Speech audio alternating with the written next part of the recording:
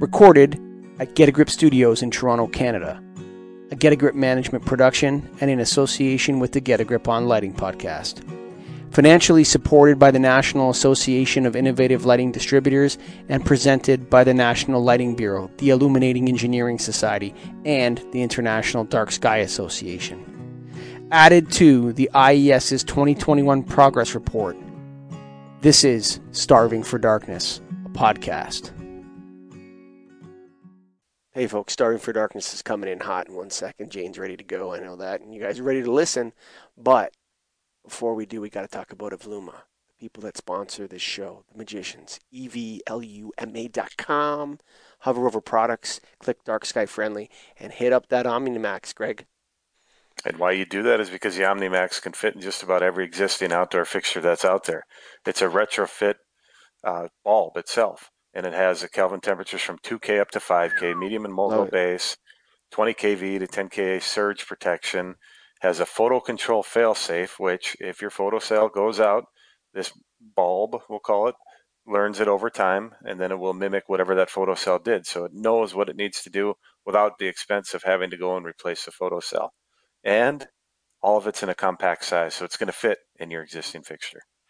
Go to evluma.com, hover over products, click on Dark Sky Friendly Lighting. God, they're doing it so right. Check them out, evluma.com. Now, here comes Starving for Darkness. Hello, listeners and darkness lovers. Welcome to another episode of Starving for Darkness. My name is Jane Slade, and we're so pleased to have our next guest on the show today, Betty Maya Foote. And before I introduce Betty Maya, I want to just remind everyone to check the state of light pollution in your own backyard by going to www.lightpollution.info. And you might be surprised by what you find because light pollution has crept up around us silently. And so Betty Maya is the Director of Engagement of the International Dark Sky Association. She holds a degree in Environmental and Sustainability Studies and wrote a thesis entitled Light Pollution Hazards Within Ecosystems and Mitigation Strategies for the Future. Betty Maya, welcome. It's so wonderful to finally meet you. I know that we've interacted online, but it's so nice to meet you in real time. And so we start every show with the same request, and I can't imagine how you'll pick, but could you please tell us about a dark sky experience that left you with a feeling of awe? Yeah, well, thank you so much for having me. It's great to chat with you, Jane, and congratulations on your podcast and all that you do for Dark Skies. Thank you. Yeah, it's really hard to pick an experience in the dark that leaves me with awe because every moment under the dark tends to do that for me. But one that really stands out to me, I guess, is the first time I ever took a photo of the Milky Way. And that was when I was working for Utah State Parks. And part of the Dark Sky Park application process is horizon photography of the night sky. And so we used the state parks camera and figured out how to focus on the stars. And we're doing a panoramic shot. And as we, went to the south and the Milky Way appeared on the back of the screen, it was just such a magical moment because photography of the night sky can almost look fake in a lot of ways. And I didn't really, think it was real. And once it became real to me and I saw that you can capture it, even with just entry level cameras, that was a huge life-changing experience. Yeah, for some reason, I did get the feeling that you were like hooked on astrophotography and that you got a taste of it and that has been a real direction in your life that you took. Would you say that's true?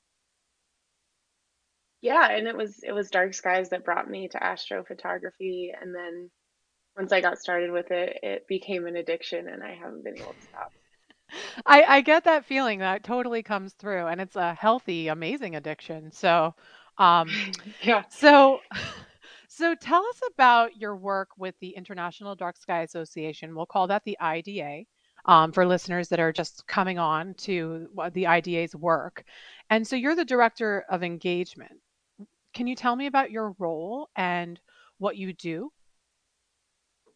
Yeah, sure. I always like joke that if you're trying to get married, that's why you call me at IDA.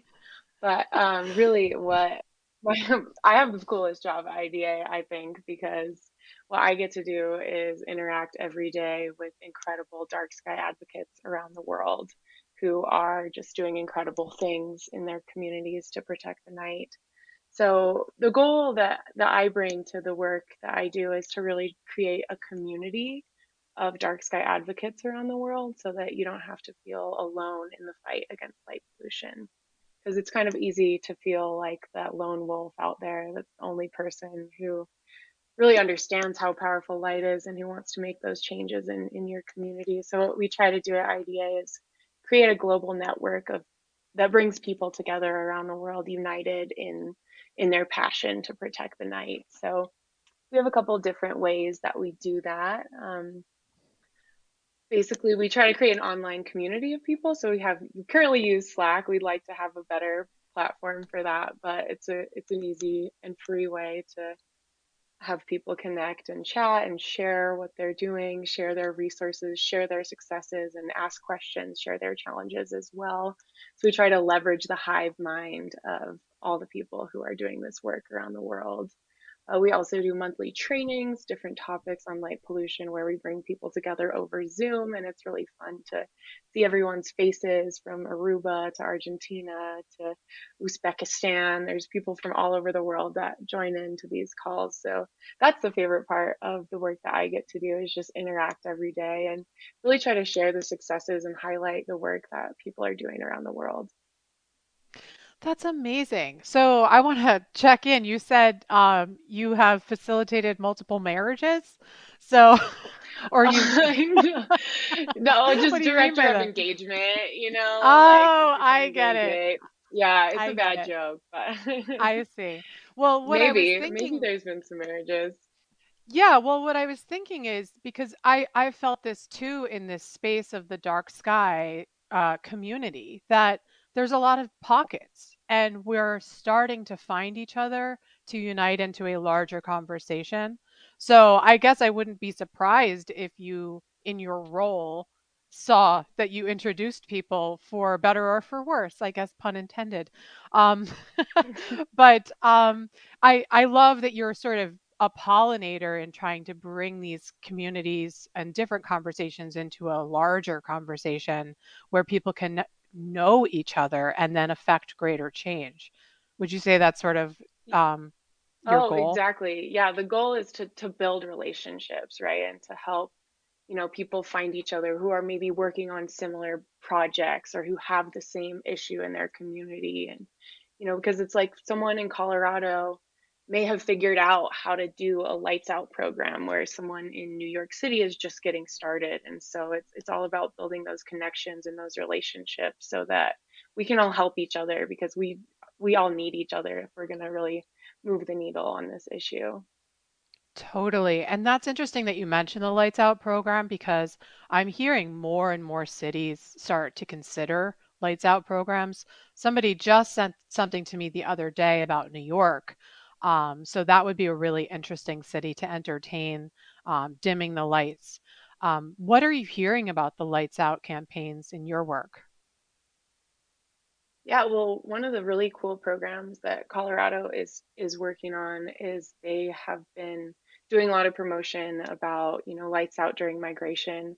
I kind of think it should be lights down during migration just because we Hmm. we do get pushback from people who think that we're trying to turn all the lights off, which is not what we're trying to do. It's just about better lighting, right? Not no lighting. Hmm. But what they're doing is working with volunteer pilots, and they have done flyovers of the city to document the light pollution from above before, during, and after their Lights Out for Migration program. So that's a really cool addition to the kind of general lights out advocacy work that people are doing. In Utah, they did a really great program called um, a migration moonwatch where people went to the Tracy Aviary and they brought big telescopes out looking at the moon, and you can see nocturnal migrators as they fly across the light of the moon, and that just Wow. kind of raises awareness to we don't really think about birds as nocturnal migrators, but a lot of them are, majority of them are. It's a lot better for, navigation, clear skies, less predation, better weather. Um, and a lot of them are songbirds as well that migrate at night, and those are the ones we all have a particular affinity for. So that was a great addition as well to that Lights Out program in Utah. And then also a lot of programs are doing monitoring of high-rise buildings. So they'll have volunteers that will go out in the wee hours of the morning, 3 or 4 o'clock in the morning, and count the bodies of the birds that have collided Mm. with buildings throughout the night to kind of get an idea of where the problems are, where they need to be focusing their efforts, and also just raise awareness to how many birds are colliding at night due to light pollution and lit buildings. Yeah, the bird problem is it's grave and it's heartbreaking to know that there's so much death happening as a result of the way that we build and the way that we illuminate. Interesting fact, I was just reading that they studied a bird that actually sleeps while it's flying. And it may be more than one organism, but they figured it out because there are some birds, like the Arctic tern, actually migrates about 50,000 miles in a year. It chases Wow. summer. So, how would Hmm. a bird get all its sleep and make those migration distances? So I think that was, partly part how they came upon this theory, and they've studied that a bird will actually sleep, turning off part of its brain while it's Wow. flying. Yeah, so these That's so organisms are cool. amazing, and this has been a theme for me lately. But just that I think that we overinflate human intelligence, and really, I couldn't fly and sleep at the same time. That's an amazing adaptation Hmm. that I want to give homage to. So I think the bird problem is both fascinating and heartbreaking to see. And there's just millions of, especially at this time of year, there's millions of Hmm. birds migrating. And they're very out of sight, out of mind for humans, but there's such an impact that we're having. And I would love to see a way that we could live more symbiotically. So let's jump into astrophotography because I Yes, just let's love do. it. It comes through so easily how much you love it, how much you love sharing it. And so I love seeing your work when we're interacting online. And so, how did you get started in astrophotography? I think you kind of answered that with your first dark sky question, but talk to me about your process, and then we'll get into how you advocate through it. Sure. Yeah. I mean, I kind of mentioned it, it was through, we had to take photos for Dark Sky Park applications. And I'd always thought it was super Hmm. cool, but it never really felt accessible to me. It seemed like something really difficult, like technical, super hard, only really fancy cameras, expensive gear could do it. And so once I kind of had the experience of like, oh my gosh, you can do this with any camera, you can do this with any type of equipment that you have. You can even do it with cell phones nowadays super easily. Um, it to me is like an exploration of science and art as one. It's like a way that we can see more into the universe than our eyes can see, but that we can portray as an art form. And that just really spoke to me. And so Hmm. once I kind of, learned to use the camera to capture more of the beauty of the night, then I just wanted to keep doing that because it's really stunning the amount of light that you can capture with the camera.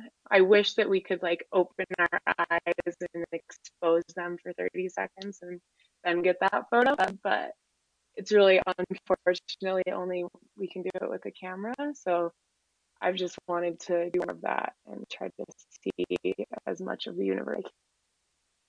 Yeah. And so I think it says that I wrote that you have 12 international dark sky park applications under your belt, maybe more at this point.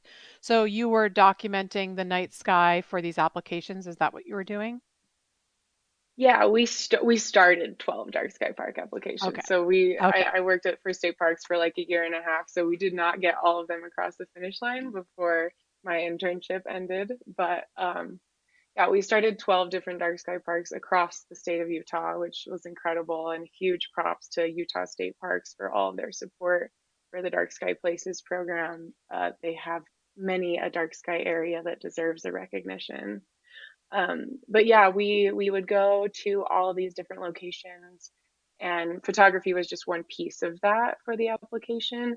Mainly, it was driving around all day counting all the lights for the lighting inventory, as well as driving around all night taking SQM measurements for the application, working with the maintenance and facility folks on, supporting lighting retrofits and helping them understand, the types of lighting that needs to change, what's good, what's bad, writing lightscape management plans, documenting kind of the history and supporting outreach and star parties at all of the locations as well. So it was really fun. I actually learned about star parties through you when I was researching for our podcast today, and I want to go to one. That sounds amazing to be with Have you never people. been to a star I have party? never, no, it sounds What? Oh amazing. my gosh. Right. Well, it sounds like more of a party than it actually is. It's definitely a party, but it's a gathering of folks, right, under the night sky.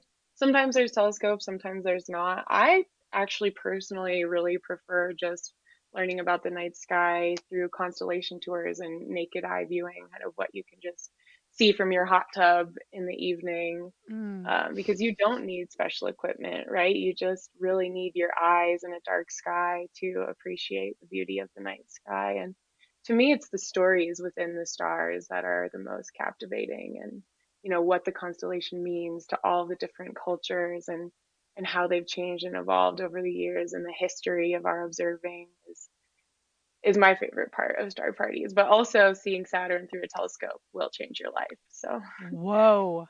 Oh my highly gosh. recommend. Okay. I've just put that on my bucket list. That sounds amazing. And I And just you want can to even see say, that in a light polluted area. oh wow. Wow. Yeah, like Um, the planets and stuff, you don't have to have super dark skies to appreciate through telescope observing. So there's always things to see, even if you're not in a dark sky location.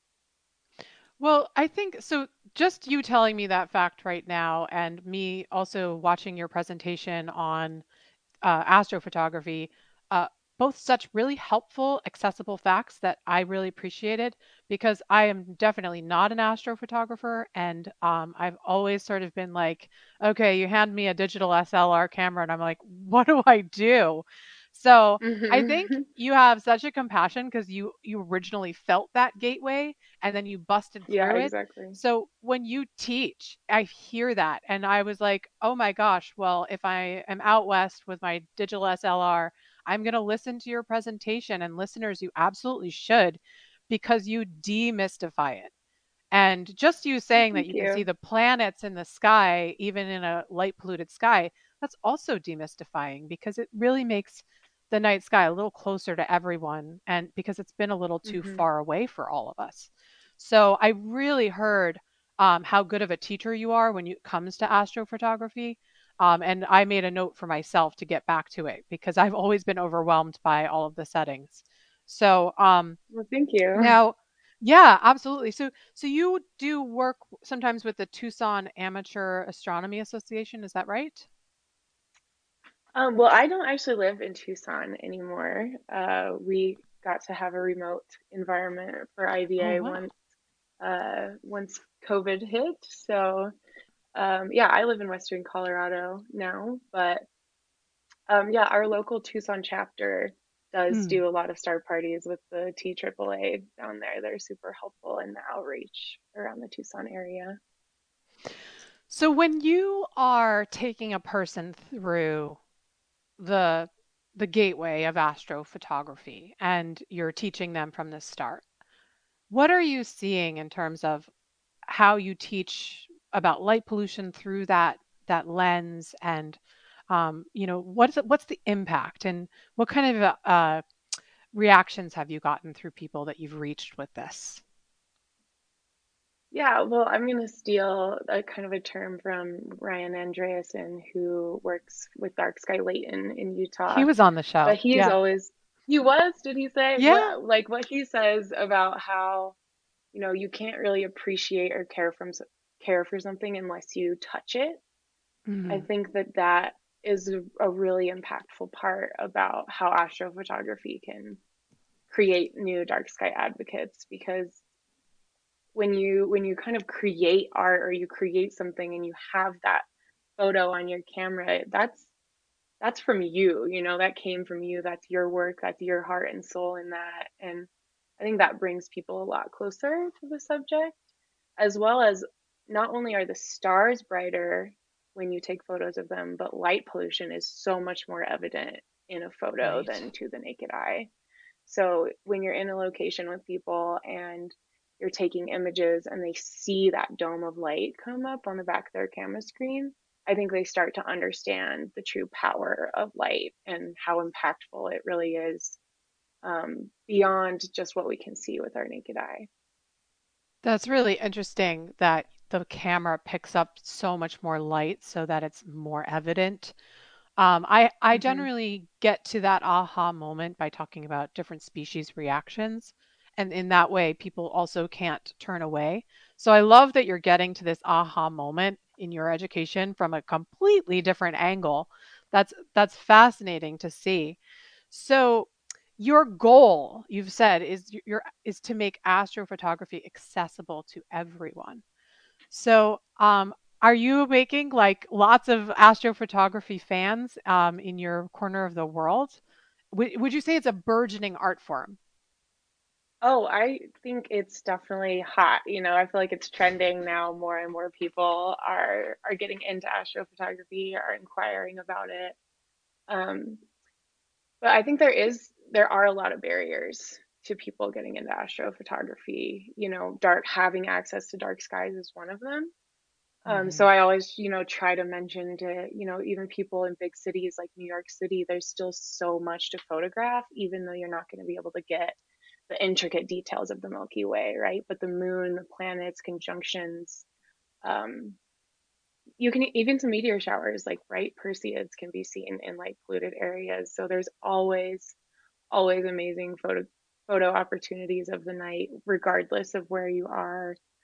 Stan Honda is one of my favorite kind of urban astrophotographers. He lives in New York City and has just incredible shots of moonrises over buildings and planets over parks. And it's really inspiring to me, because I tend to get a little, pigeonholed into dark sky Milky Way photos. But, he and other photographers inspire me to branch out and not only do the dark sky stuff. Um, but I think there's a lot of other barriers as well, even just like women don't feel comfortable being out at night a lot alone, Hmm. either in rural Hmm. or kind of urban areas. And even, phones and cell phones do take images of the night sky very well nowadays, but the cost of, photography equipment, lenses, tripods, intervalometers, that can be a huge barrier for folks as well. So there's a lot of things that we need to work on to make astrophotography more welcoming to everyone. Um, but I see it getting more and more popular, and I love to see all the cell phone astrophotography blowing up as well. Yeah, I actually can feel that. I know that you said women, and I also was when I was researching you, you were saying how darkness is a privilege, and it was, Hmm. you know, it's a really true point, and it's something that is currently emerging as a topic in the lighting industry as well, that we light places differently, and it's not done fairly. So. Hmm. I know that you started the women in, or I don't know if you started it, but I know you're part of the Women in Astro group. Yeah. And I'll just say, I think that astrophotography sounds amazing, but there's intimidation for me as a girl going out west and not knowing my way around and trying to get to a park, and would it Hmm. be safe, and would I stick out like a sore thumb? Would people know that I wasn't from there, and would that be make me vulnerable? So there I feel all those barriers on a personal level. Can you talk about this organization and how it might help someone like me? Yeah, so I have really been slacking off with it recently, but the goal really is, again, I think I drew a lot of inspiration from the Dark Sky Advocate Network, in that the goal of Women in Astro was really to create a space to bring female photographers together and to create that network, so that if you're traveling to Oregon, right, you can maybe go to the spreadsheet and be like, okay, there's like these 4 women photographers in Oregon. Let me hit them up, and maybe they want to come shoot, or they can share information with me about where safe places to go are and what I need to look out for. And so, yeah, our main goals were kind of to start creating like a database basically of female astrophotographers in areas around the world, to create that community and support, so that we can support each other, and help each other kind of get out at night and feel safe while doing it. We were also doing kind of monthly informational presentations on different aspects of astrophotography, but those have been kind of hard to keep up with. And we haven't done them for a while, but those are really fun too. We had, just inspiring female astrophotographers come and talk about their area of expertise, and share tips and tricks on how to improve your photography. And we also try to create a space where there's Facebook page too. So a group where you can go and share your photos, ask questions, ask for feedback. And then we would really like to help elevate those photos as well, and get them out and into the world of astrophotography. Because a lot of what's shared and a lot of what's out there are just like your typical old white dudes. Because they've been the ones that have, I don't know why, but that's just kind of the way it's been.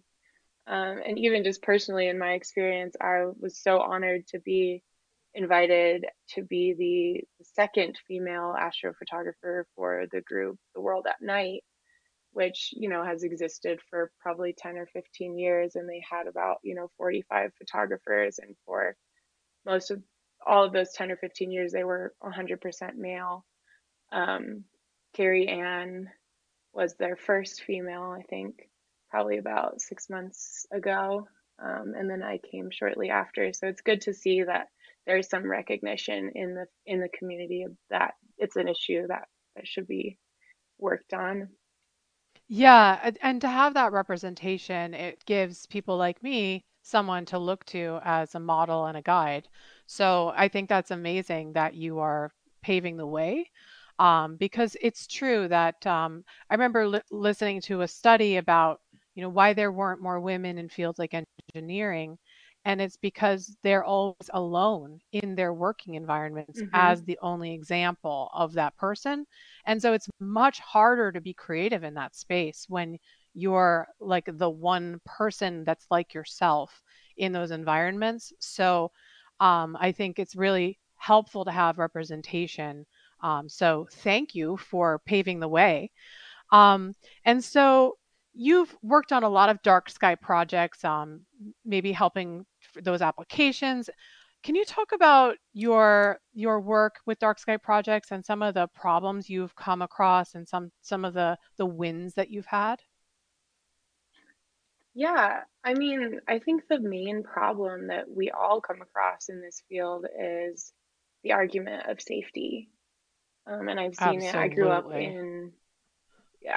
So we were part of the Moab Dark Skies group. I grew up in Moab, which is rural Utah community, but home to 3 gold tier dark sky parks, and just a haven for astrophotographers. People flock there to see the night skies and to take their photo of delicate arch with the Milky Way. And so the Moab Dark Skies group has been doing a ton of work in the community. They're working on an application for a dark sky community for Moab.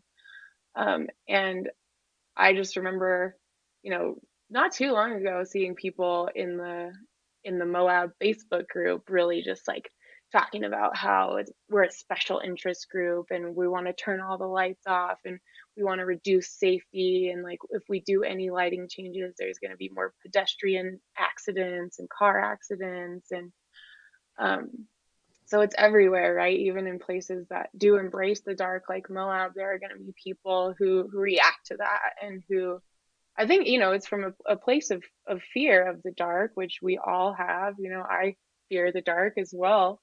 Um, but I think it's just really important in the messaging that we're not trying to turn off all the lights. We're just trying to light in a better way.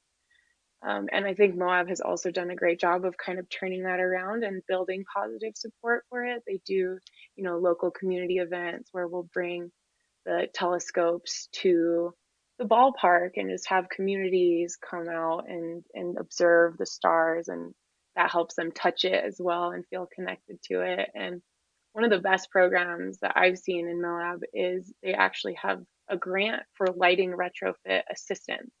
So because we're having a new lighting ordinance and within 10 years people are going to have to change their lighting, they're going to have to pay for it in some way, shape, or form, right? And a lot of people can barely afford to live in Moab in the first place. So there's a grant you can apply for up to $200 for assistance to retrofit the lighting in your home. And I think that's an incredible way to build support and goodwill for people to make those changes, right? Because you can tell someone you need to do this and you have to pay for it, and they're not going to want to do it. But if you say, you have to do this, but here's the money to support you, here's the resources on how to find this lighting, here's all the ways we can help you, I think it builds a lot of goodwill within the community. And they've also done a great job on another positive incentive program, which is the Dark Sky Friendly Business Award. I've seen those in a lot of communities as well, where they give positive publicity and exposure to businesses who have dark sky friendly lighting, and give them a window cling to put in their window that's dark sky friendly business, and take out a little piece in the paper to celebrate that business. And that just really helps, build support from the business community, show that we're not anti-business, we're not anti, you know, commerce or money, right? Actually, we're trying to bring more tourism dollars into the community. And so that's been a really positive program as well. That's an amazing program because it really allows businesses to link up and associate themselves and then also really advertise the cause, and all while Hmm. doing the right thing. So it's a really, I hadn't heard about that program. That's fantastic. And it's interesting that you mentioned light and safety because I mean, that's really, I've recently started talking about light pollution, that there's two gateways to get through. One, that light pollution is far more than just a nuisance. It's Hmm. an issue of climate change that is grave. And then the other is if you can get past that issue, then you have to get past the issue of more light is safer, quote unquote. And Yeah. that is, I don't think anyone has in our world of advocacy has quite gotten over that hump yet. That's the one we're tackling right now. And someone just sent me a study yesterday saying they did a study, I'm still reading through it.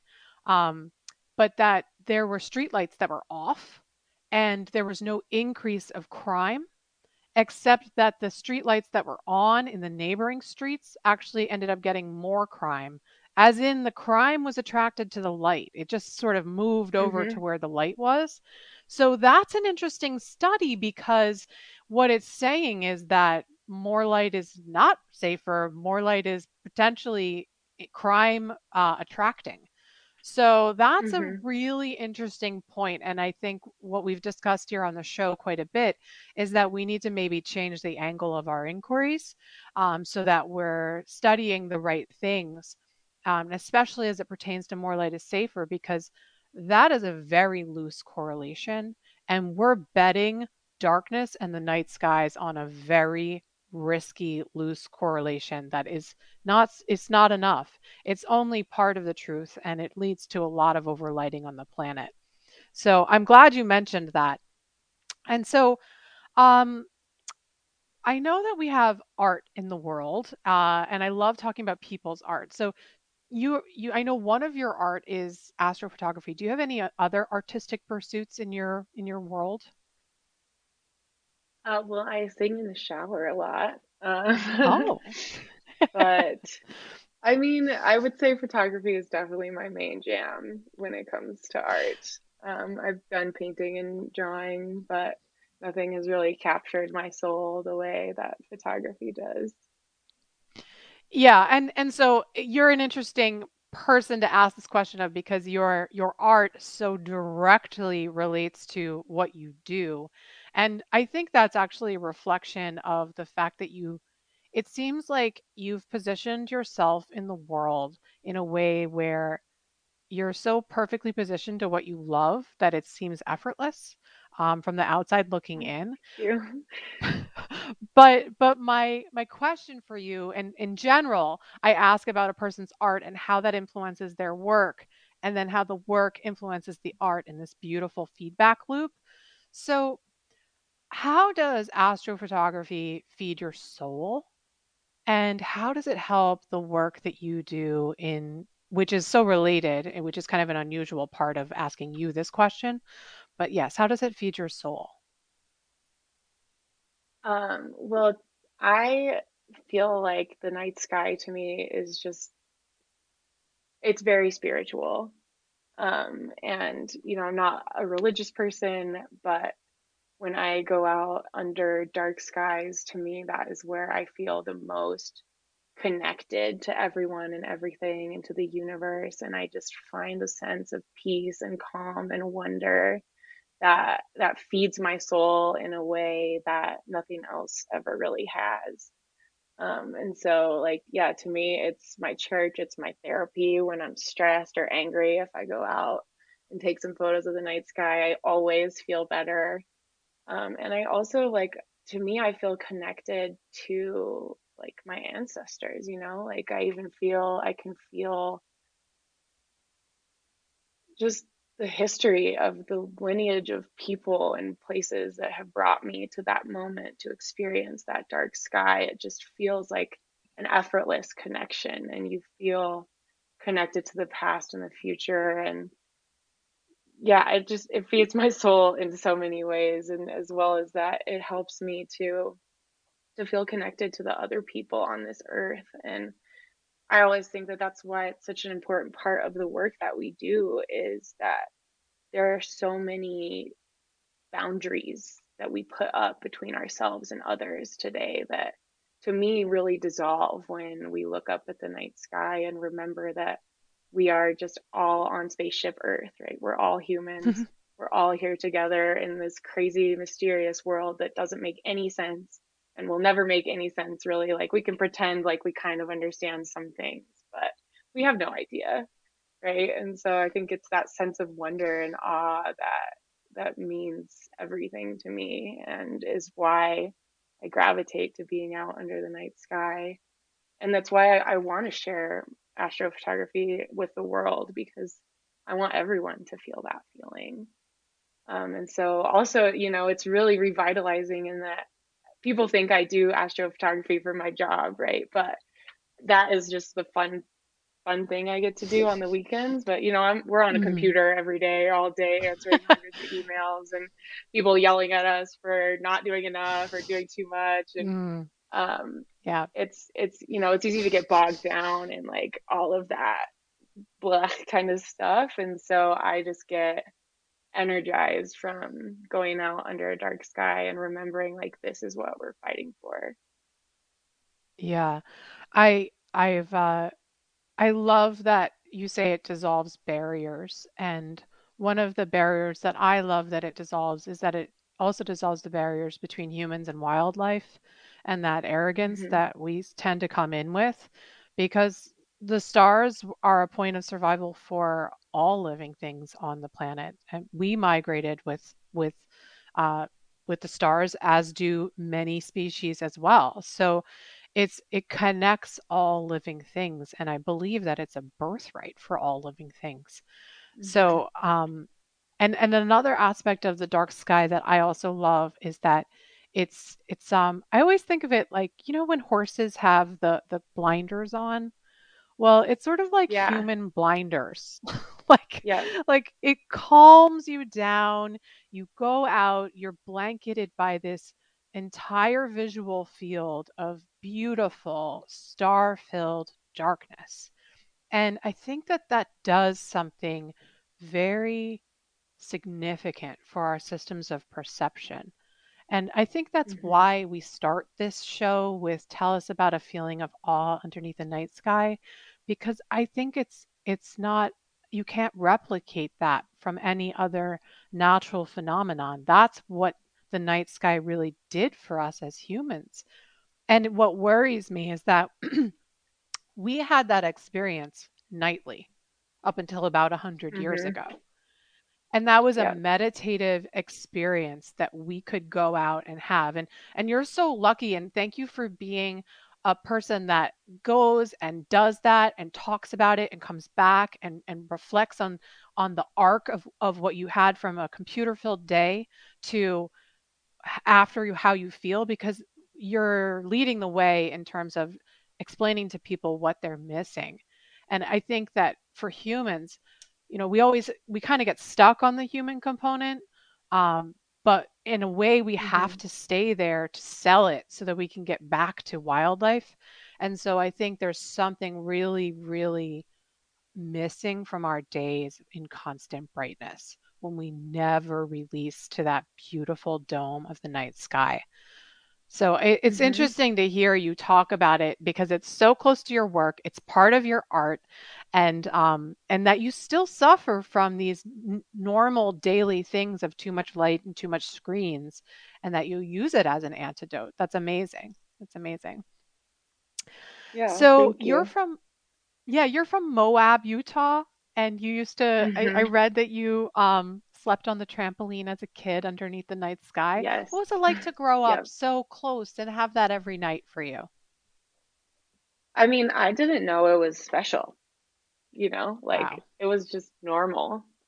Like, but yeah, it was a formative part of my youth for sure. Like we would every night pretty much sleep on the trampoline, have sleepovers, have friends over, and I live not only in Moab but outside of Moab. So like the Mm, dark outside of the dark. It's dark where I grew up wow. and where my family still lives. And so the Milky Way was brilliant, like bright, like cast shadows bright. And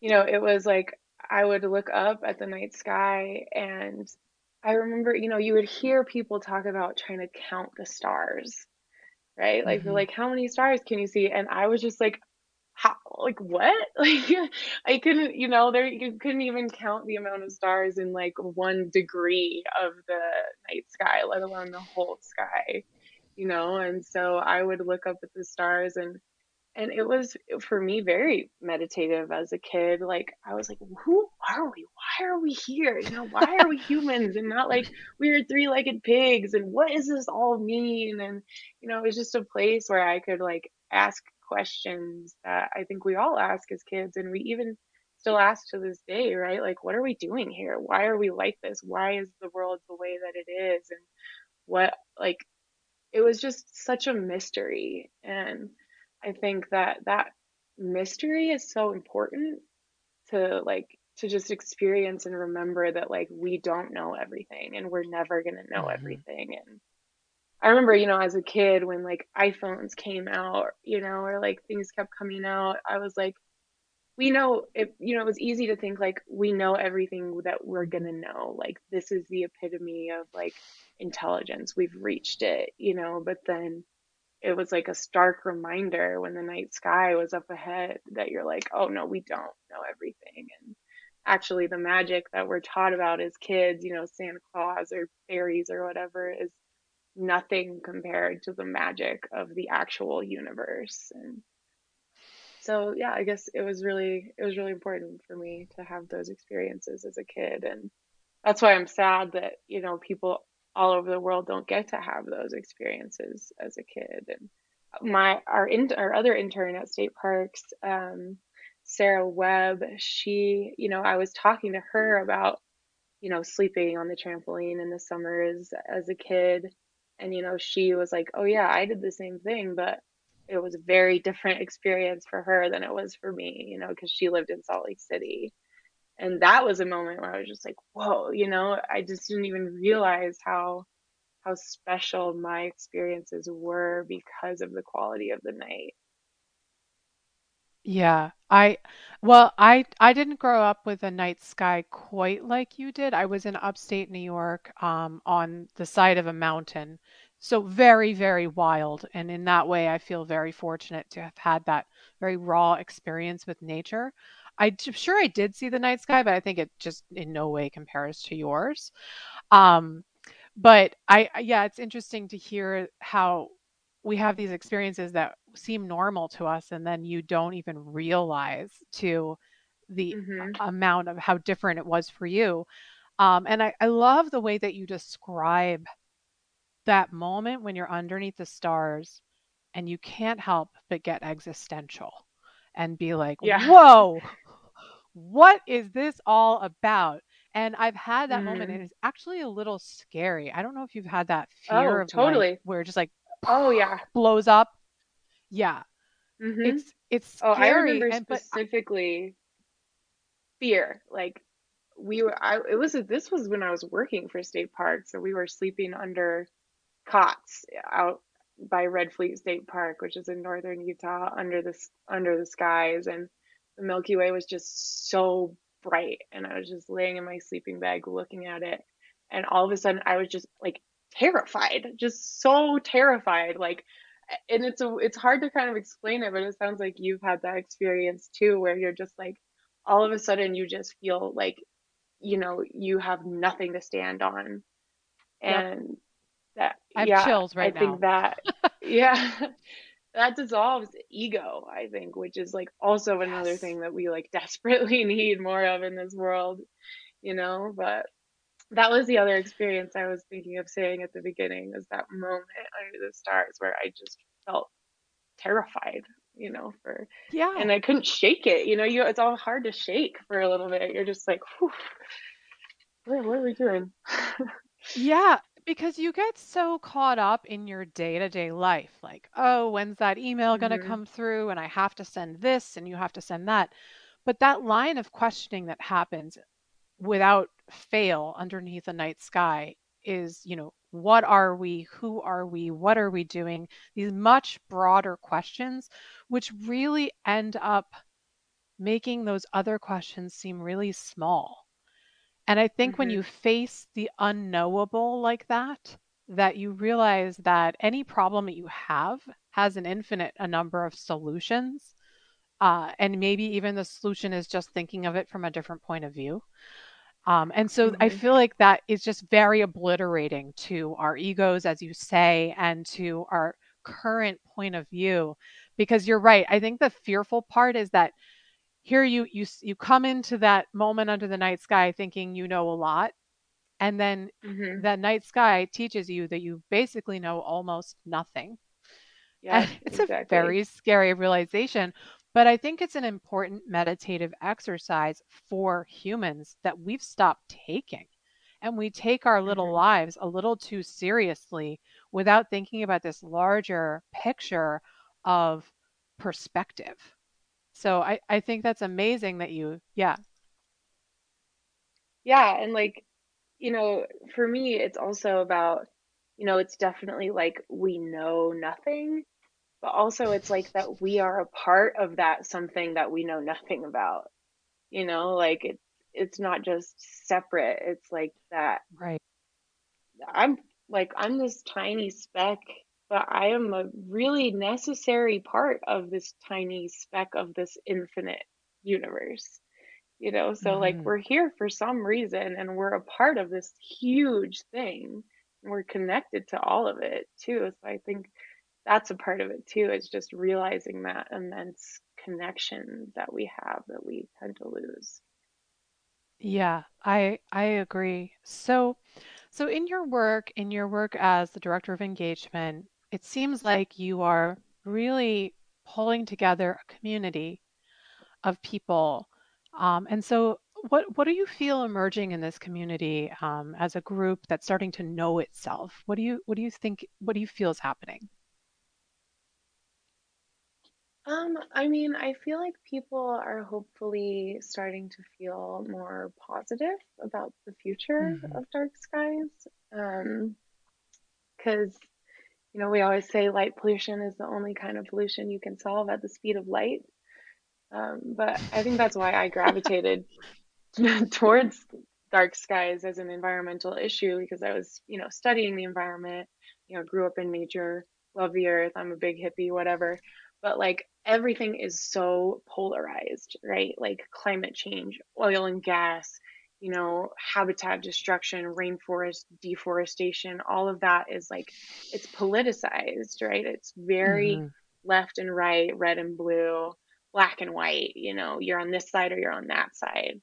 And to me, light pollution and dark skies was the one environmental issue that I feel like did not have that polarization. It does not have a left and right. Like, there are a lot of people who are more conservative who support dark skies, and like humans love the stars. Like, there are so many reasons that we can come together on this issue. And so that's kind of what I see happening is people from all walks of life, from all political ideologies coming together on the issue of dark skies. And that's what gives me hope for the future. Mm-hmm. Mm-hmm. So what's what's on the horizon for you and your work in the next 5 years? What are you hoping to emerge on the horizon? Less sky glow on the horizon. Good Um, call. well, where I would really like to see us go is I think we need to step into the social justice aspects of this work if we want to really remain relevant and become um, a driving force in changing light pollution. I think we need to tap in to the equity and access of this issue and how it impacts, people of color in ways that are different from, other people and women and, able or not. And I think if we really want to make inroads and make changes, we're going to have to step into urban communities. We've been very, focused on conserving the dark in these rural, remote locations, and that's great, and that needs to happen. But we need to reach people where they are, which is in cities. Mm-hmm. And so I've been so excited to see, the newer urban night sky places come out. The one outside of Chicago. It's 25 kilometers from Chicago city center. And it's a place people can go and experience what, dark sky friendly lighting looks and feels like without having to travel 8 hours to a remote area of southern Utah. Right. And so I think just focusing on the urban aspects, the social justice aspects of this work is really where we need to take it in order to scale our advocacy, bring more people into the work, and in order to really make changes that are lasting and impactful. I love that response. I think that's such a good point to put on the horizon, which is that when we talk about the environment and social justice, that when we're talking about light, that there's a lot to draw in terms of a comparison. And I just learned of this book. It's called Unsustainable Inequalities, Social Justice and the Environment. I've not read it. I just learned of it yesterday. But I think it's touching on this work that you're talking about, which is that we have these sort of somewhat competing interests, but I don't think they're competing. I think they're actually, Mm-mm. there's so much to untangle there so that we can move forward in the highest and best. So I love that response. I think there's so much work to be done there, and I think that they can actually work together. I agree. So, is there anything else when you look into your head and your heart that you want to share with our listeners for today? Um, I don't know. Thank you for listening. I would love people to join the Advocate Network. We need Oh, all the people we can get, and it's very easy. All you have to do is go to our website, darksky.org. And there's a Get Involved tab, and then you go down to Join the Advocate Network. And there is a link there to, sign up. We ask you to watch an IDA 101 training, which is just a recording of me talking about probably everything we've talked about in this podcast. So you could just feel free to email me and say that you've watched it already if you've listened to this podcast. And then we invite you to join Slack. We invite you to the monthly meetings. You get an Advocate monthly newsletter. Um, And we're also in the process of finally updating our chapter and our delegate program. So we are about to have updated, easy to sign applications and online agreements for that. So just be on the lookout for that if you're interested in being kind of a local point of contact in your area and getting more involved with IDA and more involved with local organizing. We would love to hear from you. Well, that's great. I love that you've given our listeners a way to get involved because that's so important. So, Betty Maya, thank you so much. It was really wonderful to finally meet you and sit down and talk. Thank you for all of the amazing work that you're doing, for being a lightning rod, for gathering our community and making sense of it and making sense of the voices within it, because I think you're bringing everything into a clearer harmony. And I think that's so important to get the message out.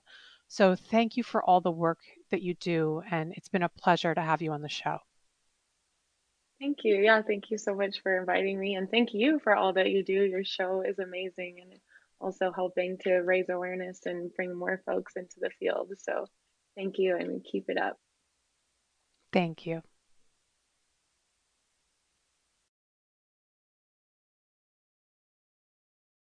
Realization, but I think it's an important meditative exercise for humans that we've stopped taking. And we take our little Hmm. lives a little too seriously without thinking about this larger picture of perspective. So I think that's amazing that yeah. Yeah, and like, for me, it's also about, it's definitely like we know nothing, but also it's like that we are a part of that something that we know nothing about. Like it's not just separate. It's like that Right. I'm I'm this tiny speck, but I am a really necessary part of this tiny speck of this infinite universe. So like Hmm. we're here for some reason and we're a part of this huge thing. And we're connected to all of it too. So I think that's a part of it too, is just realizing that immense connection that we have that we tend to lose. Yeah, I agree. So in your work as the director of engagement, it seems like you are really pulling together a community of people. And so what do you feel emerging in this community as a group that's starting to know itself? What do you think, what do you feel is happening? I mean, I feel like people are hopefully starting to feel more positive about the future Hmm. of dark skies. Because, we always say light pollution is the only kind of pollution you can solve at the speed of light. But I think that's why I gravitated towards dark skies as an environmental issue because I was, studying the environment, grew up in nature, love the earth, I'm a big hippie, whatever. But like everything is so polarized, right? Like climate change, oil and gas, habitat destruction, rainforest deforestation, all of that is like it's politicized, right? It's very Hmm. left and right, red and blue, black and white, you're on this side or you're on that side. And to me, light pollution and dark skies was the one environmental issue that I feel like did not have that polarization. It does not have a left and right. Like, there are a lot of people who are more conservative who support dark skies, and like humans love the stars. Like, there are so many reasons that we can come together on this issue. And so that's kind of what I see happening is people from all walks of life, from all political ideologies coming together on the issue of dark skies. And that's what gives me hope for the future. Hmm. Hmm. So what's what's on the horizon for you and your work in the next 5 years? What are you hoping to emerge on the horizon? Less sky glow on the horizon. Good Um, call.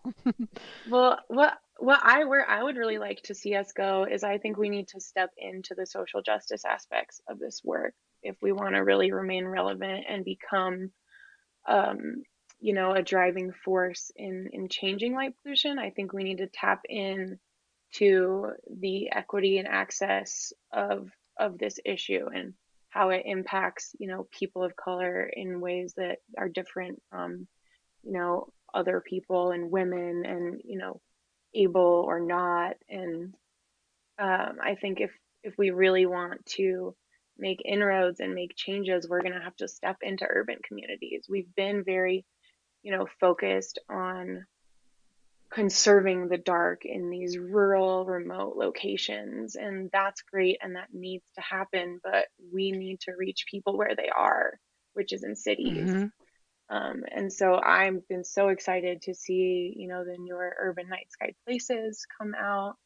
The one outside of Chicago, it's 25 kilometers from Chicago city center. And it's a place people can go and experience what dark sky friendly lighting looks and feels like without having to travel 8 hours to a remote area of southern Utah, right? And so I think just focusing on the urban aspects, the social justice aspects of this work is really where we need to take it in order to scale our advocacy, bring more people into the work, and in order to really make changes that are lasting and impactful. I love that response. I think that's such a good point to put on the horizon, which is that when we talk about the environment and social justice, that when we're talking about light, that there's a lot to draw in terms of a comparison. And I just learned of this book. It's called Unsustainable Inequalities, Social Justice and the Environment. I've not read it. I just learned of it yesterday. But I think it's touching on this work that you're talking about, which is that we have these sort of somewhat competing interests, but I don't think they're competing. I think they're actually, Mm-mm. there's so much to untangle there so that we can move forward in the highest and best. So I love that response. I think there's so much work to be done there, and I think that they can actually work together. I agree. So, is there anything else when you look into your head and your heart that you want to share with our listeners for today?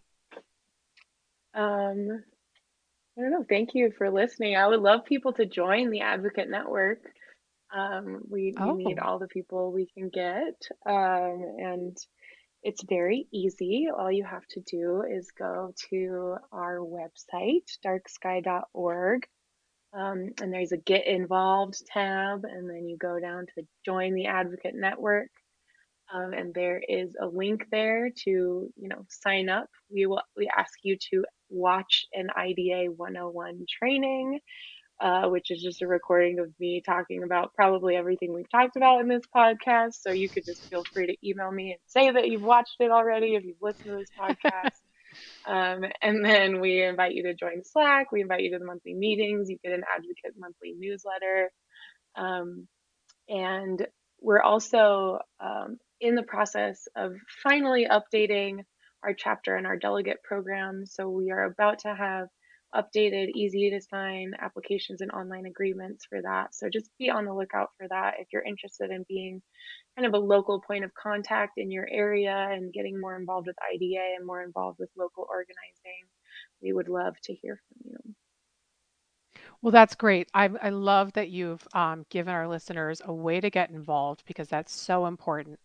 So, Betty Maya, thank you so much. It was really wonderful to finally meet you and sit down and talk. Thank you for all of the amazing work that you're doing, for being a lightning rod, for gathering our community and making sense of it and making sense of the voices within it. Because I think you're bringing everything into a clearer harmony. And I think that's so important to get the message out. So, thank you for all the work that you do. And it's been a pleasure to have you on the show. Thank you. Yeah, thank you so much for inviting me. And thank you for all that you do. Your show is amazing and also helping to raise awareness and bring more folks into the field. So thank you and keep it up. Thank you. Folks, I know you just fell in love with Starving for Darkness once again. Every show is such a mind blower for me, and I'm so grateful for our guests and for Jane Slade and everything, all the work she's doing, and all the contributions everybody's making. But before we do, we got to go to the magicians. We got to thank them. Evluma.com. That's EVLUMA.com. Hover over products, click on dark sky friendly lighting, and let's do it. Greg, what do they got down there? Well, with their OmniMax product, it maintains illuminance efficiently. They said that once. I'm like, that's important because, or ambiance, I should say, efficiently. Ambiance and lighting. They have the Kelvin temperatures covered, and they make it efficient by being LED. So they've got everything you need without sacrificing the light you love. So Starving for Darkness, thanks you folks. Go to starvingfordarkness.com, but also Evluma, the magicians. That's EVLUMA.com. Come on, click it. Hover over products, click on dark sky friendly lighting, and get her done. Thanks for listening, folks.